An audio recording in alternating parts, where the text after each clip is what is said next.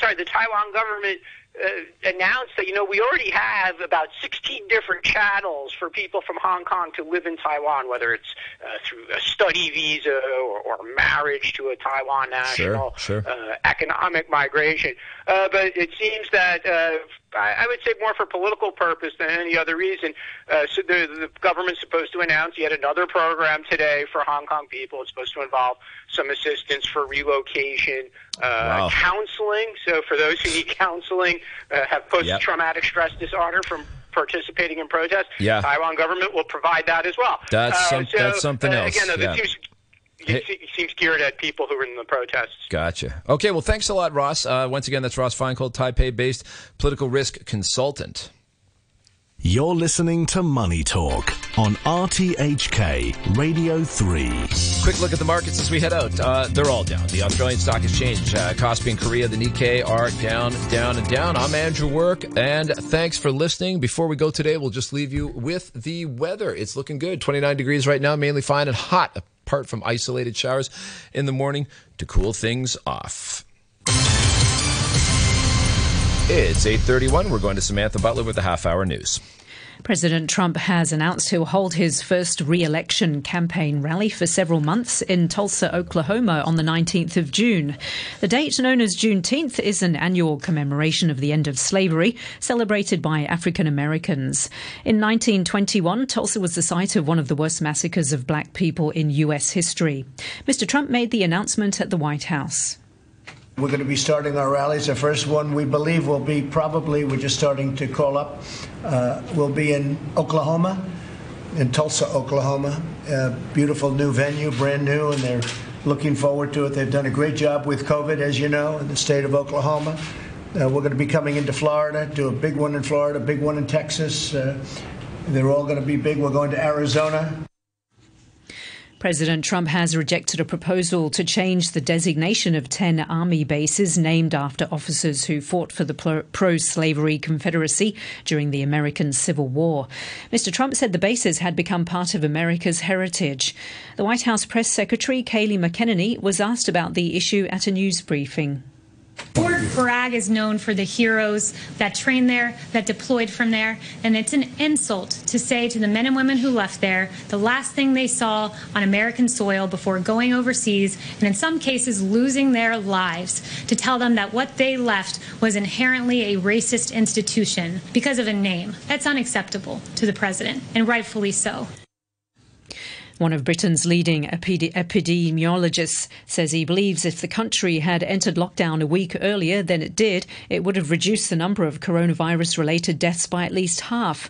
Neil Ferguson, who was a member of Britain's scientific advisory group until May, made the remarks to a parliamentary committee.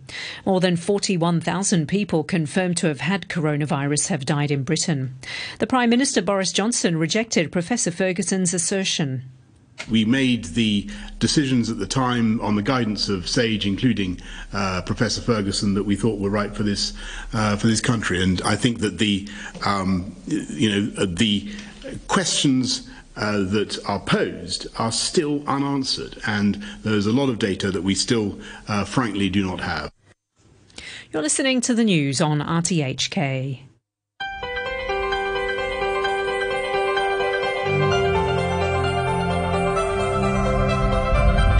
Good morning and welcome to Backchat. I'm Hugh Chewett and your co-host today is Anna Fenton. Anna, good morning to you. Good morning, everybody. We're talking today about HSBC, private companies and the national security law. Top shareholder of HSBC, Aviva Investors, has issued a statement expressing their concern over the bank's position on the national security legislation while the details of the legislation were still unknown. This comes a week after HSBC's WeChat account showed a picture of the Chief Executive Peter Wong signing a petition supporting the new national security law. Former Chief Executive C.Y. Leung had earlier criticised the bank for not expressing its position on the legislation and suggesting bank account holders boycott the company. Now, US Secretary of State Michael Pompeo has accused HSBC of assisting the Chinese Communist Party's coercive bully tactics against the UK. Where does this leave you, HSBC, and other private companies? Should international businesses here brace for increased political risks?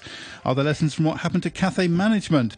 Is this bullying or just in fostering a sense of national responsibility? Let us know your thoughts. You can leave a message on our Facebook page, Backchat and RTHK Radio 3. You can email us backchat@rthk.hk, or you can give us a call on 233-88266. That's 233-88266. Give us a call. We'll put you on air, and everyone can hear what you have to say, and you can engage with our guests as well, who are, in this first part of the programme, Peter Guy, a South China Morning Post financial columnist and editor of Regulation Asia, and Mark Michelson, Chairman Asia CEO Forum at IMA Asia, and Calvin Lam, former economist, will be joining us, and District Councillor, will be joining us after the news at 9. Once again, our number is 233-88266.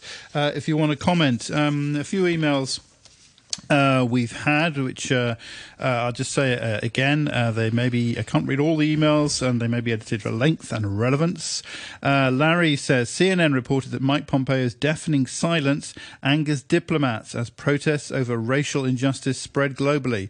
It's not a good sign that the Secretary for State seems to consider his loyalty to Trump is more important than his 75,000-strong workforce, who need leadership at this difficult time for America as a nation. We're not supposed to run a North Korea-style dictatorship. It's supposed to be a functioning democracy.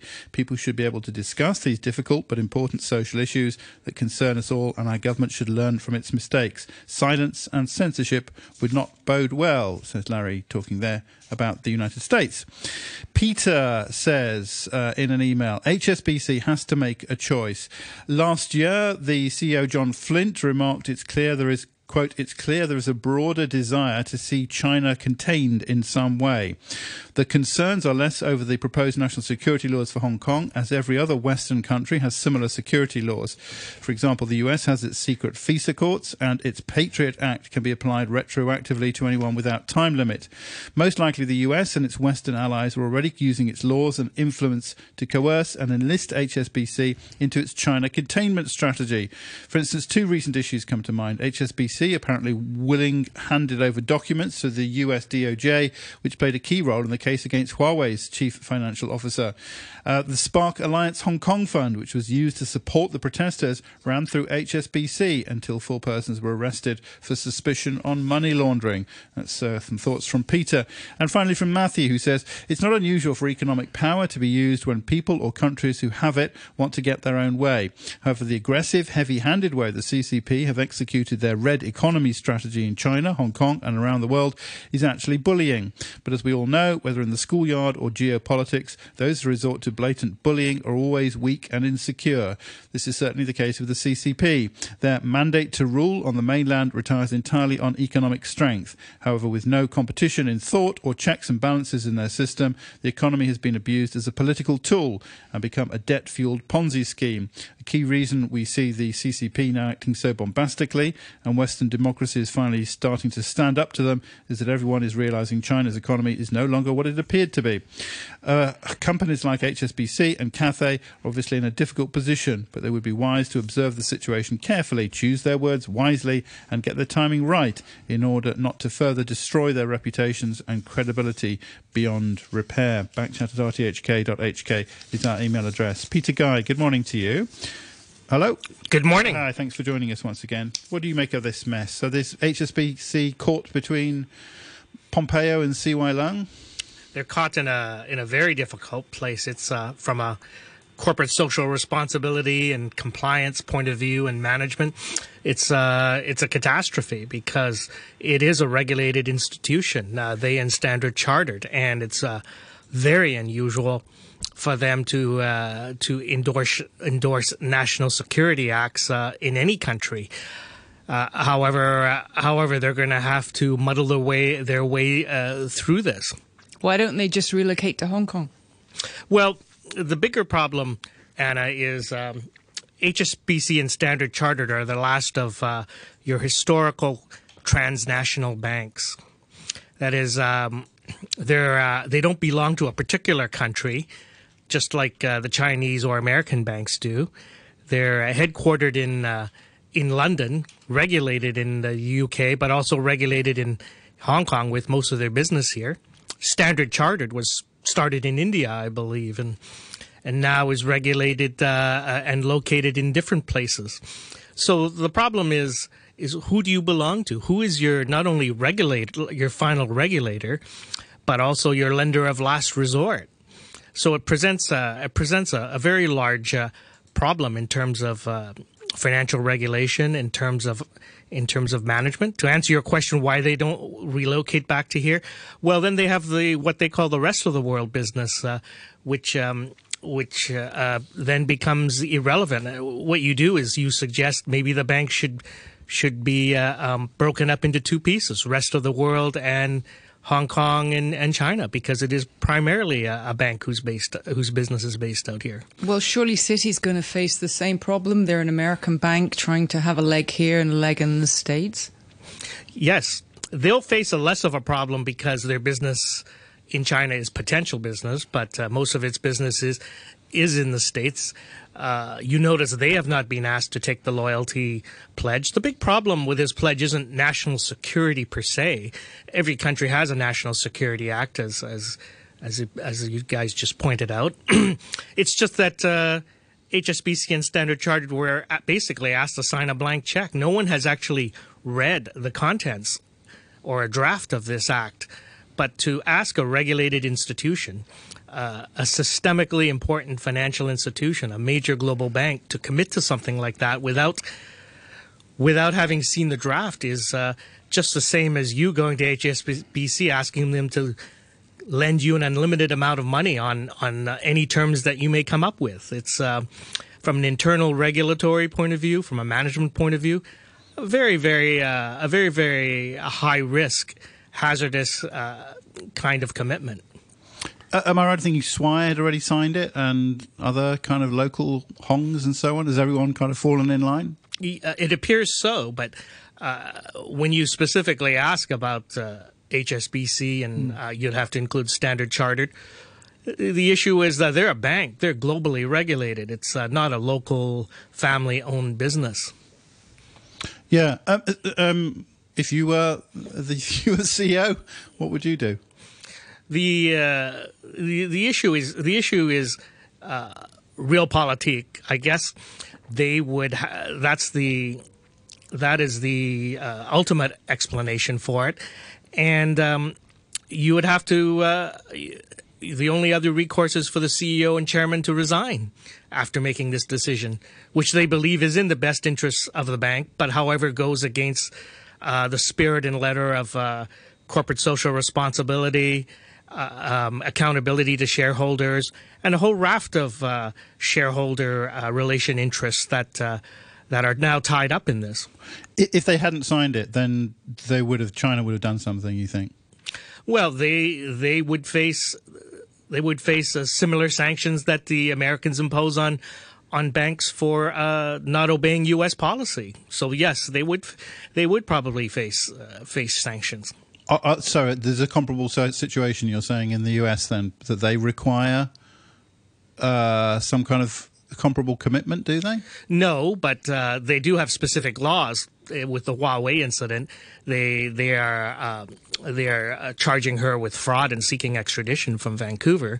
So no, it's not a similar situation. However, you have to understand with countries aren't persons, they aren't companies.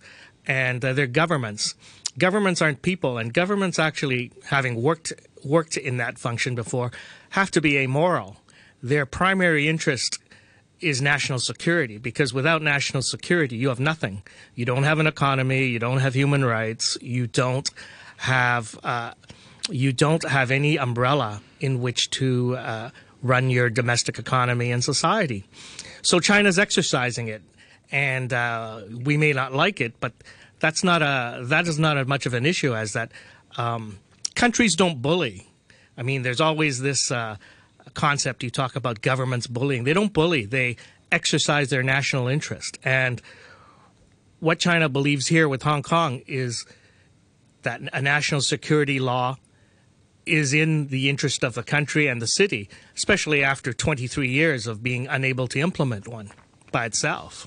I guess it's bullying in the sense that, there's kind of general agreement that there are limits on government power when it comes to the operation of the market, and this would overstep that line. Yeah, that's a very blurry line that moves according to national interest. Whether that line is trade, economics, military, foreign policy. So in this case, I would have imagined it would have been easier to sell to HSBC shareholders, investors, if this was done after the contents of the national security law were revealed, because right now it's impossible to intelligently comment on it when a draft has not been released yet. And I think that's what the Aviva statement said, wasn't it? That's what they were saying, was that it was, as you say, a blank check. That's right, a blank check, which a corporate, which is a person, which in this era has to act with social responsibility. We all talk about it, but now it's come to roost. You have a real CSR decision to make, and it involves the profitability in the very life of the company. So it's ended up as certainly one of the toughest corporate social responsibility decisions to land on a desk of a CEO and chairman in a long time. So if HSBC was domiciled in Hong Kong, would there be the same problem? If it was domiciled in Hong Kong, I still see you would have the same problem because it's an international bank. It's not. It does business in U.S. dollars to get to the point, which is a highly regulated currency. It does business in a number of currencies, the euro and the pound, which are highly regulated. So, an organization of that size, it's not a local family-owned bank. It has extensive obligations overseas and operations. So just hiding behind being locally domiciled won't solve the problem. But banks have a long history of not occupying the moral high ground, have they, and doing whatever's expedient. I mean, you've only to look back to Barclays' activities in South Africa. I mean, they carried on right through the apartheid era, while at the same time marketing to students in the UK very successfully. I don't know why we have such high moral expectations of banks when they've never felt troubled by them before. Well, it's not as much a moral expectation. As I said, if you were to apply such a high standard, I doubt if you could do business with anybody. Exactly. Right? Oil companies would be out of business. Exactly. I could name Google would be out of business, right? So it's a shifting landscape of moral dilemmas who you have to do business with in order to conduct an economy. You know, the whole regulatory morass, because I do cover financial regulation, really with HSBC originated when it decided to move its headquarters to London. But it had to move its headquarters there because they acquired Midland. And the UK government said, we'll only let this acquisition go through if you domicile here and allow yourself to be regulated by the UK. But that was 1993. Much water has gone under the bridge. Surely now this would be a very good time to say, oops, let's go back to Hong Kong. Could be, because if you look at it from a corporate finance point of view, the issue is, what does the bank transform into at this point? Well, also there's the issue of the dividend not being paid at the last minute. Again, because of the British regulators. That's right. Because of the British regulators, and a lot of your Hong Kong shareholders have complained to me and have said, what does that have to do with us? Okay, also with us is Mark Michelson. Mark, good morning to you. Good morning. Thanks so much indeed for joining us. What do you make of this? Is this a taste of things to come? Well, first of all, I don't think it's really CSR. I think it's CPR. It's corporate political responsibility. It's more that than social and economic. I understand it. It could be. And, a lot of this is perception, too. As was mentioned, we don't know the details yet, and we don't know how, once we know the details, how it's going to be applied. But people are nervous. And the people that are nervous are often the people that that are customers of some of these institutions, that work for these institutions, that work for the companies with which I'm involved. And those, more signals that are sent, the more people get uneasy. You can understand why they do, and maybe this will all settle down in a few months. We hope it does, but this just adds another addition of worry to everyone. Yeah, I mean, and do you think? I mean, this pattern is likely to continue. That I think for a little while, companies will have to fall in line. It will. It's hard. Economically, it would be hard to do anything else. I'm not judging it one way or the other in terms of the decisions that were made. But then, what reaction do you get? And you get some reactions from your investors, as you did in this case. Not sure exactly what that means from Aviva and from the others, but certainly it does have an impact on society, and it makes it more likely that more difficult to draw people to come to Hong Kong, frankly. And when I'm talking about executives, I'm talking about people in NGOs and so on. And you mentioned shifting headquarters. I think that would find a real effort in trying to get support for that not only among shareholders but employees and others. Why? This is the last moment to come to Hong Kong. Why would it be? I hope they're wrong, but I hope they're worried about Hong Kong. I just sat in a seminar with a Asia specialist who used to work for the U.S. government in the previous administration, and he sees the next 10 years as being a gradual decline of Hong Kong. I hope that's wrong. Of course, it's been said many times before in the last 180 years, and it's always been wrong, but that's perception for a lot of people now. That's ironic, isn't it, that an American would say that about Hong Kong at this particular moment? Well, a lot of Hong Kongers are saying it. I was sitting in a dim sum restaurant about 5 days ago, and 3 of the tables were talking about leaving Hong Kong. So now, whether fear. They really will or not, this is the and fear, these are just isn't it? Middle-class people. Who knows who they are? This is the fear contagion factor, isn't it? It is. It's disquiet, and again, it may be wrong, and certainly we've seen this happen before, and in 1996, 1997, during the Asian financial crisis, other times as well. And so, we don't know exactly what's going to happen, but you can understand why people are a little upset or a little uneasy. People are very frightened of change, aren't they? Well, they are. Well, Anna, do you see this as just merely change, or do you, that Hong Kong will just weather this like the other cycles, or do you see a permanent and hazardous shift here?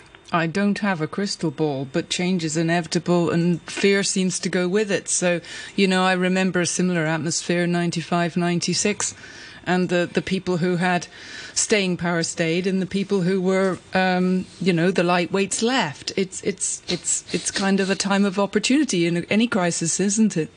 If you see it that way, or you can run away. I wouldn't call them lightweights. Some people that left, had real disquiet. I mean, they really were concerned. They may have been wrong, and maybe in some cases they were, but you could probably understand why they were. Okay, some emails. First of all, this is from Kenny, who says U.S. Secretary of State Mike Pompeo was chided HSBC for supporting the National Security Bill, an example of what he calls corporate kowtowing to Beijing. Does Pompeo have a point?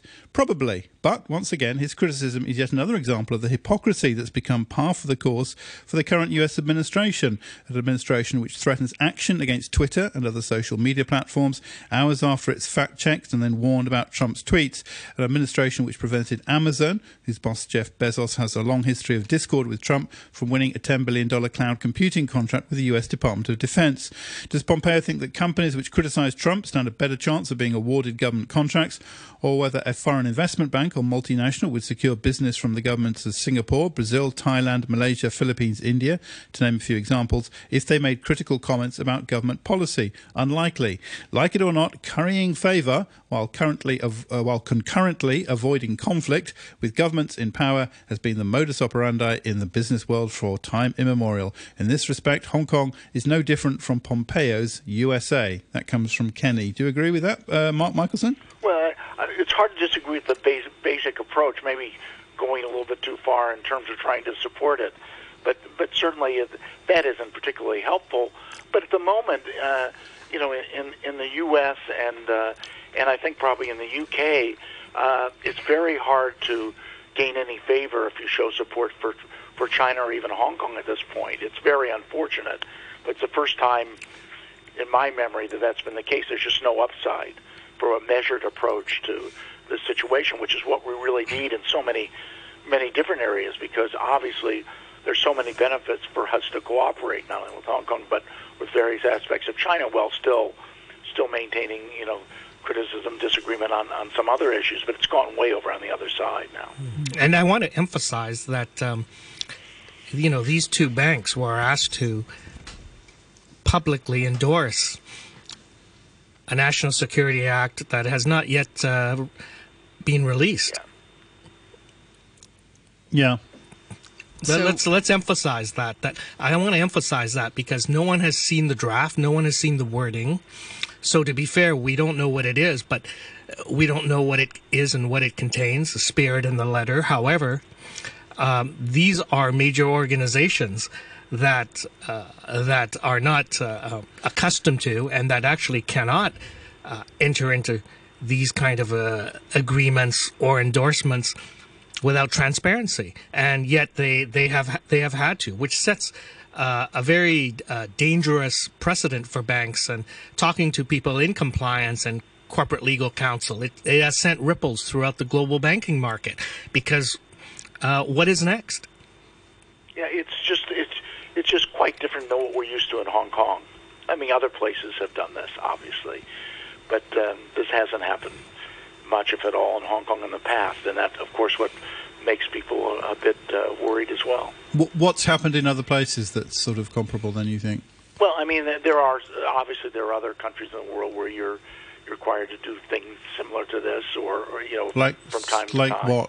Well, in some socialist countries and authoritarian regimes and so on, and so that would worry people, because Hong Kong operated quite openly and relatively not completely freely, but to a great extent in many ways. We always enjoyed most of the rights and privileges associated with a democracy without ever being a full democracy. I think people got used to it. But Mark, the big difference is that you're talking about the second largest economy in the world, not a small African country. And to kind of dovetail back to Anna's question, absolutely. It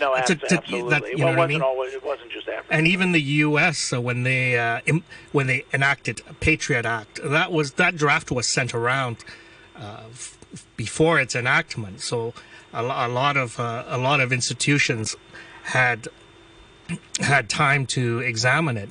And to kind of dovetail back to Anna's earlier question about moral culpability of banks, having had to face those decisions when I was at the World Bank, sometimes you have to deal with a bloodthirsty African dictator and lend them money, because to not do so causes massive starvation and poverty through the rest of the population.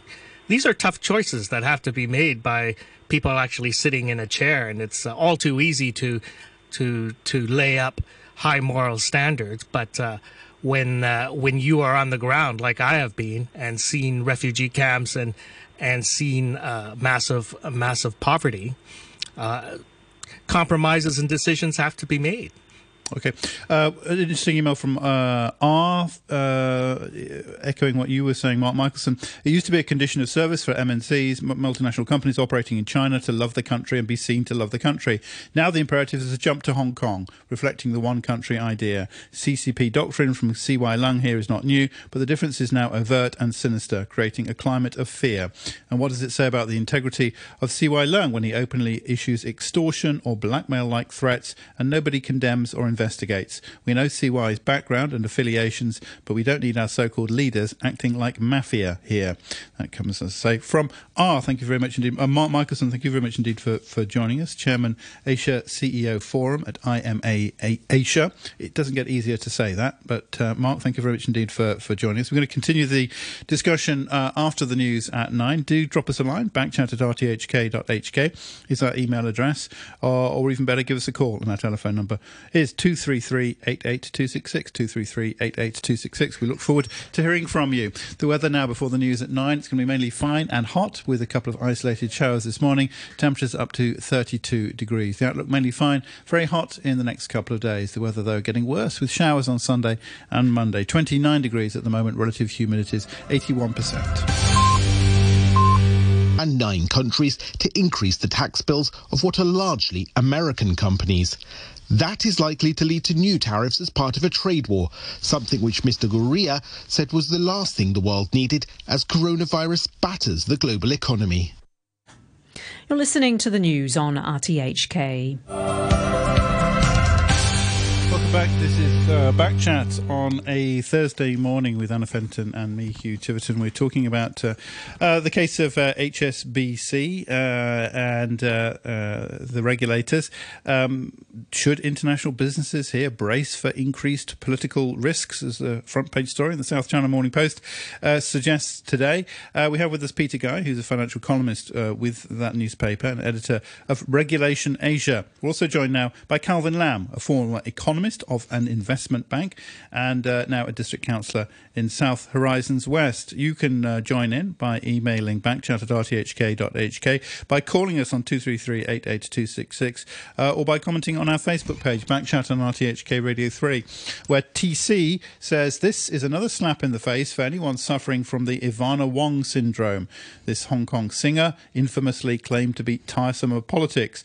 You can try not to touch politics, but politics can always touch you. Anywhere in the world, let alone Hong Kong, is it possible for one to stay apolitical on anything. This incident is also a rebuke on the critics of the yellow economy on the grounds that it politicises businesses. Making HSBC take a stance on a political issue is definitely a politicising a business.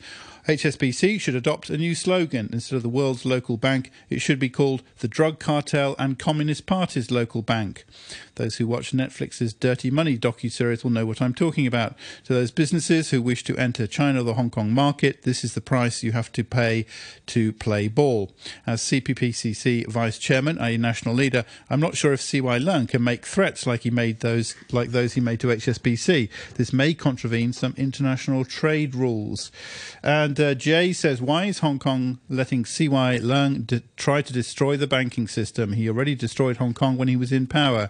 Two Blanks complained to the SFC about jobs being blackmailed, so therefore surely this is a matter for the ICAC, especially if staff have been blackmailed over their jobs, political or non-political. The ICAC need to get to the bottom of this and find out who is interfering, or has the ICACA been nobbled too? This is Hong Kong 2 Systems.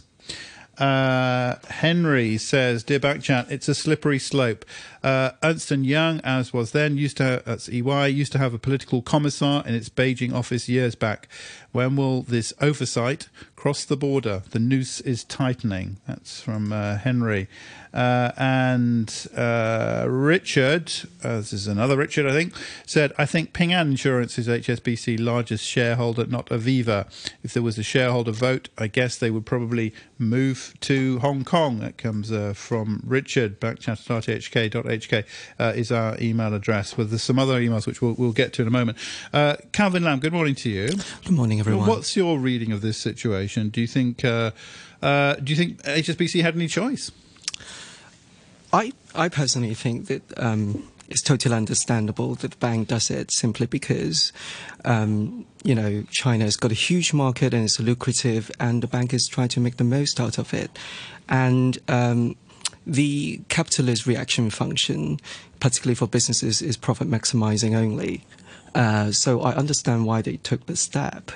But in reality is that, there are social responsibilities for companies operating in Hong Kong as well. So you're saying the need to make profits overrides any kind of moral consideration? For businesses-wise, this is what the mandate, because they need to maximize shareholders' value. It's not that I agree with that completely, what the HSBC and other private companies have been doing. Well, what about the fact that this was, as Peter Guy was saying, a blank cheque? This was a commitment to support the national security legislation, and we have very little idea what's in this national security legislation. I think what he said is correct. Is that people are making decision without knowing the details is rather shocking, and in particular, I think it is rather surprising that. There's someone in the private sector is willing to go against Beijing. I meant Aviva Investors. I totally agree with what David Cumming has said about HSBC, that if companies make political statements that, they must also accept corporate social responsibilities that follow. I think it's only fair that companies that have kowtowed to Beijing also speak publicly if there is any future abuses of democratic freedoms. And that they've got to face the wrath of Trump. America's going to be annoyed if you pick sides, because that's what it comes down to, isn't it? Beijing is saying you've got to put your name down for us, and that applies not just to companies, as you know, but of course to all kinds of institutions. Well, we have universities, artists, whatever. You've got to sign up with this. You're with us or you're against. If you see the bigger picture, there's a Cold War looming between the U.S. and China. And you've got to pick a side. And you have to pick a side. They feel, there's Beijing believes there's an insurrection going on here. Locals even believe there's a revolution going on.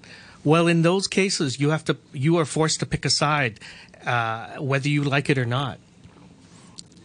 So back to that question about Citibank, what are they going to do? Well, they're going to continue doing their business here, expanding into China. I believe they are one of the major American banks who have a domestic license to continue business in China. When you ask what are they going to do, they have not been asked to pledge endorsement or loyalty to this National Security Act yet. Well, they have not been. Maybe you say by saying yet you're implying that's coming. Well, why would it not be? You have no proof that it's coming. But why would it not be? Because to expand this beyond your major local banks, foreign banks, HSBC and Standard Chartered, is a high risk move for Beijing. Well, they're in the same boat as HSBC, aren't they? Their customers are in Asia, their business growth is in Asia, so surely when in Rome, do as the Romans do. No, you're incorrect. Citibank's business is very much, and JP Morgan and all of them, very much domestic U.S. deposits, domestic U.S. lending is a big part of their business. Although they talk about the importance of the China market, they have yet to fully open their operations there. So revenue-wise, it's not a major part of their business yet. Nonetheless, they comply to all local laws and jurisdictions that they operate in, including Hong Kong. So right now, they have not been asked to take this step, and as a matter of compliance, they have no comment to make on that. But why would they not be asked? Why would you single them out not to be asked?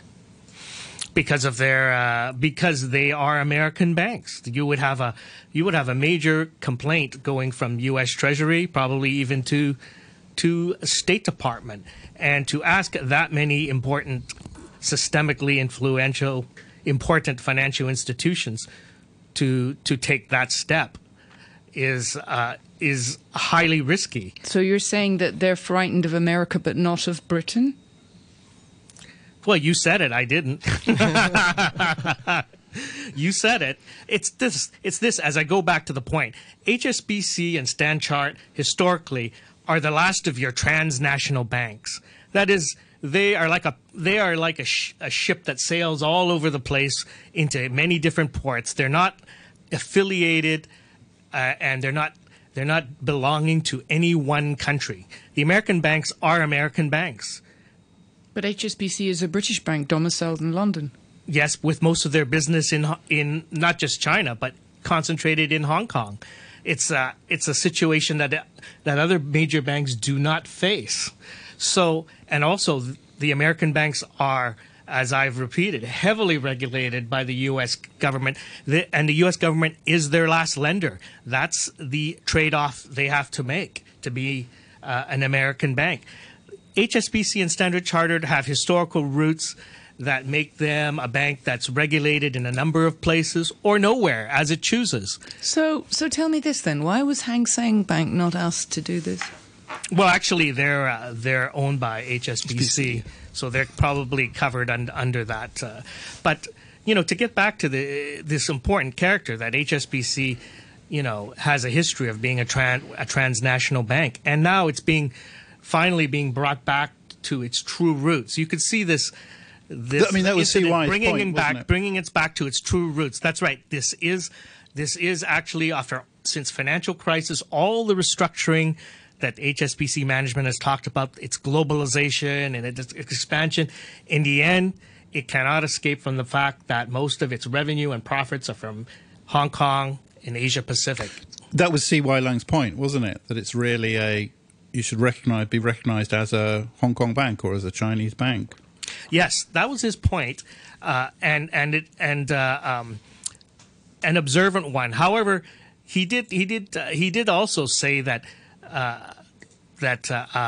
HSBC should be and Standard Chartered should have the privilege of being a clearing bank or Hong Kong's de facto bank stripped away from it. However, that's not necessarily a monopoly like a taxi monopoly in Hong Kong. That's quite a heavy responsibility to be Hong Kong's de facto central bank, clearing bank. So any suggestion that will change again will cause ripples of uncertainty in the financial market because it affects the operation of the peg. So he does make C.Y. Leung does make some very, very direct, insightful points there. However, I think to suggest there will be a change in who is acting as a clearing bank here is actually quite hazardous. Kevin Lam, is this comparable to this as TC was suggesting on Facebook to the yellow shops and the yellow cafes? Is it just that kind of writ large? You've got to choose your. Well, the yellow economy and the yellow shops. I think that it is important for the yellow economy to build up, really, because the Chinese has been doing exactly the same thing in Hong Kong, the red economy circle, for a long time. And basically, people are building the yellow economic circle, simply to counter that. And if can it ever be significant? Can it ever be more than a few? I think so, shops and cafes?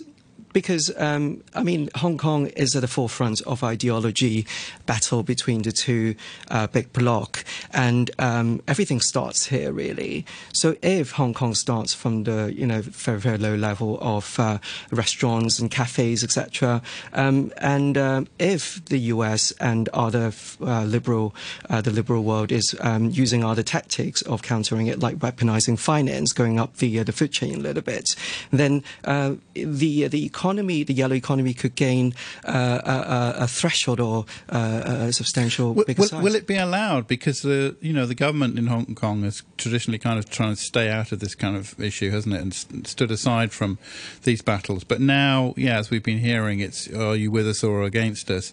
Does that mean that they're going to start? We won't have a yellow economy. It'll be against the law. It'll be against the national security legislation or something. I don't think so. I think Hong Kong is still a free market. It will still be a free market economically, and people do have the free choice of their consuming behaviour. And I think that they can choose what to do, and they can choose to support cafes that support the democratic movement. I think it's perfectly fine, and they can choose the bank that supports the democratic movement in Hong Kong or the liberal world values.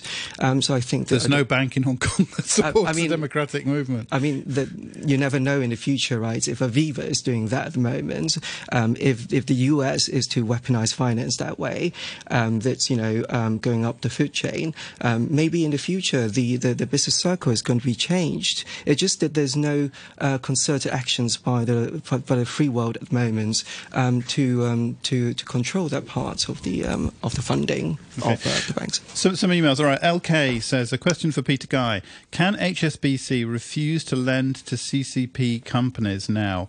Do political relationships now count for more than creditworthiness? How about anti-money laundering? If the bank suspects that a CCP-linked company has breached anti-money laundering regulations, should it file a suspicious transaction report or keep quiet? Comes from LK. The writer makes a good point because, as I said earlier, people will be asking, then if HSBC and Standard Chartered have to endorse a blank check legislation without seeing it, then what comes next? And what he just said could come next, that you have decisions that are not made on a commercial basis, increasingly plaguing the bank. That's a very real risk. And what we're seeing now is kind of an awakening point for Hong Kong, in that we've been the city and its elite have been unable to pass such a law because they don't understand the importance of a national security. Money was the only security in Hong Kong, and Hong Kong was all about money. But what we're learning now is a historical lesson that money isn't power, belief is power, and history shows he who is most committed wins. And is that true? Is that true, though? Very true. You can see that in the Middle East. You can see that throughout the history of Europe, and in China's case, they are committed to restoring their version, their idea of stability and security to Hong Kong, and now we are going to have to deal with that because we were unable to deal with it ourselves over the last 23 years. Power doesn't grow from the barrel of a gun. You're saying it does or it doesn't? I'm saying some famous people and influential people thought it did. Historically, it has, but can you maintain stability by that? This isn't coming from the barrel of China's gun. They are exercising their obligation to ensure national security in their country, and we're part of that country. And I think that is a point that's lost in this debate. Of course, you could argue about what national security means in different places. Of course, that's a whole different radio show. All right, yeah. We'll have plenty of time for that if we're allowed to on other occasions. All right, Martin, in an email, says the priority of the new national security law will be to take out secessionists, seditionists, terrorists, and anyone who is deemed to be a threat to national security, just like in other Western countries. This will also send many of the foreign instigators and their supporters packing. This doesn't mean Hong Kong won't continue to be a good place to do business. Any doubts should have been erased by the flood of money that poured into the city over the past week, forcing the monetary authority to intervene in order to keep the peg secure. The risk-on switch being flicked in global markets. Now that the coronavirus looks to be subsiding and economies are reopening from lockdowns, funds are chasing better returns in emerging markets. Some of the best are undoubtedly to be found here. In the meantime, companies and commentators might wax lyrical about the need for supporting the national security law, impartial judges and a free press, but these concerns will always be weighed against the potential for return on investment. The China and Hong Kong will continue to offer unbeatable ROI for the foreseeable future, and impartial judges and a free press will still be here, just not operating at quite the same levels of trust they were before. Predictions from imminent brain drain, judging by the past experience, will turn out false as usual. If 3 million Hong Kongers really do take up Boris Johnson's offer of a place in the cold, wet and racist United Kingdom, there will be more than enough replacements lined up at the Shenzhen border within hours of their departure. That comes from Martin. Let's see. Ben says, one of your guests says people have fear feeling like 95 to 96. Another guest comments people's feelings may be wrong. That's nonsense. People's feelings are real and not scientific calculation. Fear feelings come from a lack of transparency from mainland China and lack of trust between Hong Kong people and the central government. That comes from Ben. Anthony says, will the yellow economy people accept any financial support from the communist Hong Kong government? Jay says, did we ever get to the bottom of was CY Lung's wine cellar illegal or legal, or was it hushed up? I think it was not CY Lung's wine cellar. It was his wife, wasn't it? Her wine cellar in the end. Was it a wine cellar? We're getting mixed up. Oh, CY Lung. Yeah, that was the one on the peak, wasn't it? Yeah, there was something. Wine cellar. Wine cellar was Henry Tang. Exactly, yeah. Okay, Alan says, you read out letters saying the US is being hypocritical to complain about China pressuring HSBC, as Trump is, for example, bitterly critical of Twitter for dissing him. But the difference is that Trump can loudly bitch and moan about companies, but the government cannot punish them. Nothing has happened to Twitter or is likely to. They are protected by an independent judiciary. Trump has hated Bezos, for example, for years because of the critical coverage of the Washington Post, which he owns. Yet his Amazon is unimpeded, no matter how much Trump rants. But we know that when you offend the CCP, you will indeed be punished. You will be boycotted by one and all, and your staff harassed and prosecuted. For example, Next Media. That comes from Alan. And Mike says, if Citibank here in Hong Kong is a US bank, why can't I have an account in Hong Kong linked to an account in USA? I'm told they're different banks, so I can have a New York and Los Angeles joint accounts, but not USA, Hong Kong joint accounts.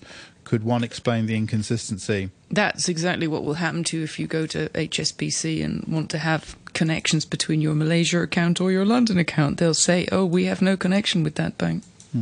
Okay. Anthony said, when MI6 set up their National Security Intelligence Unit in Hong Kong, did it trigger a large number of companies leaving Hong Kong? Don't forget how the governor's led security committee persecute communists in Hong Kong before the handover in 1997. That's from Anthony. One more comment from Mike on the hourly news, referring to a British expert on COVID. Neil Ferguson is one of the most unreliable sources of information. His predictions have been so far off it's laughable, and yet RTHK continues to quote him as an expert that we should pay attention to. Could RTHK begin to vet what it reads from its sources? US mainstream media are reliable 50% of the time. That comes, as I say, from Mike. Thank you very much indeed for those comments. Once again, Backchat at RTHK.HK. Calvin Lamb, do you expect to see more of this? Do you think this is going to escalate, or do you think this is the end of the matter, really? I think this is only going to get worse because what the Chinese has been doing is try to always utilizes sharp power in some way, that, you know, to use this huge lucrative domestic market political leverage to go against any companies that may have a different political opinion to Beijing. And that is one of the ways for them to gain complete control of the jurisdiction. As you know, that Beijing is very much of a control freak in that respect, and from there they want to find a way to gain control of the political situation in Hong Kong. And the business community is so important to Hong Kong because to Beijing, because it controls the economic and also the funding for the taxation side of the SAR, and that way, and also controlling the job markets in Hong Kong as well. If they can exert their own force that way and try to influence how people think locally, and they think that will try to stabilize the situation by controlling how people react and whether they're supporting the movement, the protests, etc. And that remains to be one of the ways that the communist government. Of course, they've got lots of carrots as well, haven't they? There's plenty of money that, you know, the government can throw around. Yes, I mean, Cathay is one of the things. We can decapitate your management or give you $30 billion. Yeah. Is taxpayers' money that way? I think it's rather... I don't know. I mean, on one hand, the government is right that, you know, to support Cathay in that way, because it actually acts as a very important jigsaw in Hong Kong's role in the aviation industry, and it remains to be a hub here if Cathay is to stay, and also it supports jobs in Hong Kong that way. But as you said, that they're using taxpayer money, and also whoa, Swire is a big investor in it too. It is, but you never know what the. How much of the shareholding is going to fall eventually? If Cathay is going to be in trouble after 13 months, they deplete the coffers money, then they will have to ask for government for more money. Where's the evidence that they'll need to do that? Their cargo business has never been as good as it is now, and that's 50% of their business. But you never know when the COVID-19 vaccine is going to come in as well. There's so much uncertainty out there. If the aviation industry and people are a little bit afraid of travelling because the COVID is still going on, then there's potential that businesses might suffer after 13 months as well. Anna makes a good point. Cathay's cargo business is very lucrative, very profitable because of its position out of Hong Kong. The drag on the business is, of course, passenger. So their passenger business, which they can't cut off, they have to continue running that. That's part of their commitment to the city. I think the Swire family has committed $5 billion Hong Kong to the rights issue. So they have made a serious commitment to this turnaround. Do you think that Beijing is going to make a financial commitment to propping up Hong Kong or doing what it can to assist Hong Kong financially? It would be embarrassing for anything if it was otherwise. I think that whether is the money is given by the Hong Kong government or the Beijing government, the ultimate motives, the ultimate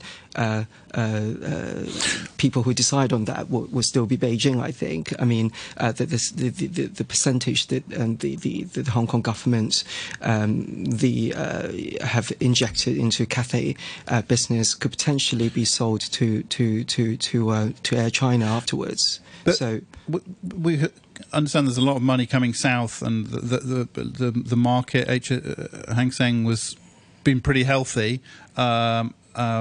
because of money coming into Hong Kong from the mainland. Does that reflect a government initiative, a Beijing initiative? Peter Guy, do you know about that? I think Beijing's overarching priority for both the National Security Act and also for Hong Kong's economy is to ensure that the financial market of Hong Kong remains healthy. It's its only window to the outside world, and two, it's a source of... Is that a yes? Are they pumping money into Hong Kong? Probably, yes. But a lot of that money comes through the stock pathway, the two-way pathway they have for funds to easily invest in China and to Hong Kong. But as I said, the overriding issue is that this place has to remain a premier Asian financial center and China's gateway. Whether or not it'll be the gateway forever is another matter, but a key and open gateway for finance. And that is not that hard to maintain, because talking to people at major banks, the technical people, the legal people, if expats are unhappy to move their families here for whatever reason, banks can maintain a legal shell here in which to do business, to process court cases and all the instruments that they issue, while maintaining a lot of back office in, let's say, Singapore or any other place where your key executives want to house their families. So the whole idea about concept of financial center is not so as much physical as it is almost technical. Mm-hmm. But it's a matter of perception too, because this a financial center is not just dollars and cents and stocks and listings. It's the perception and the image that you can operate freely and under rule of law here. Okay, we've had one more email. This is from Ron, who says HSBC this is a quote from BBC News. Quote, HSBC, quote, respects and supports all laws that stabilise Hong Kong's social order, unquote, it said in a social media in China, post on social media in China. And also a quote from the BBC News. Standard Chartered also has a strong presence in Asia. Quote, we believe the national security law can help maintain the long-term economic and social stability of Hong Kong, it said in a statement. Ron says, are these statements blank cheque endorsements of the national security laws? Peter Guy, is that really a blank cheque? Well, they're just general sweeping statements. I mean, any organization or person will endorse stability in a society. Does that mean I endorse traffic fines? Probably. But I would say also that the chief executive signed the petition and was photographed and was publicised through HSBC social media, signing the petition which expresses full support for the correct decision on establishing and improving at the state level the legal system and enforcement mechanism for the SAR. So I think that's the petition. So is that a blank cheque? Maybe it's a bit blanker. Thank you very much anyway for your emails and comments. And thank you to Peter Guy, South China Morning Post financial columnist, editor of Regulation Asia, and Calvin Lam, former economist of an investment bank and district councillor in South Horizons West. Thank you both very much indeed for joining us this morning. We'll be back at 8:30 tomorrow. Going to be talking about the elections, now scheduled for, I think it's September the 6th. Anna, many thanks to you. Here's the weather before we go. Mainly fine and hot, apart from some isolated showers in the morning. Temperatures during the day about 32 degrees, and the weather will deteriorate with showers on Sunday and Monday. 30 degrees at the moment. Relative humidity is at 76%. To prevent the spread of COVID-19, try flexible working hours and staggered meal breaks. Wear a mask on public transport. Avoid crowded lifts. Try not to hold large meetings and reduce face-to-face contact with colleagues. Avoid meal gatherings. Stay away from crowds after work. Wash hands frequently and keep the workplace clean. If you feel unwell, stay away from work and see your doctor. Visit coronavirus.gov.hk for details. 9:34, the news now with Samantha Butler.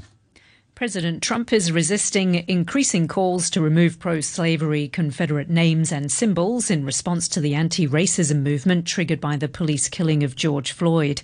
He said 10 Army bases named after officers who fought for the Confederacy during the Civil War would keep their designation because they were part of America's heritage.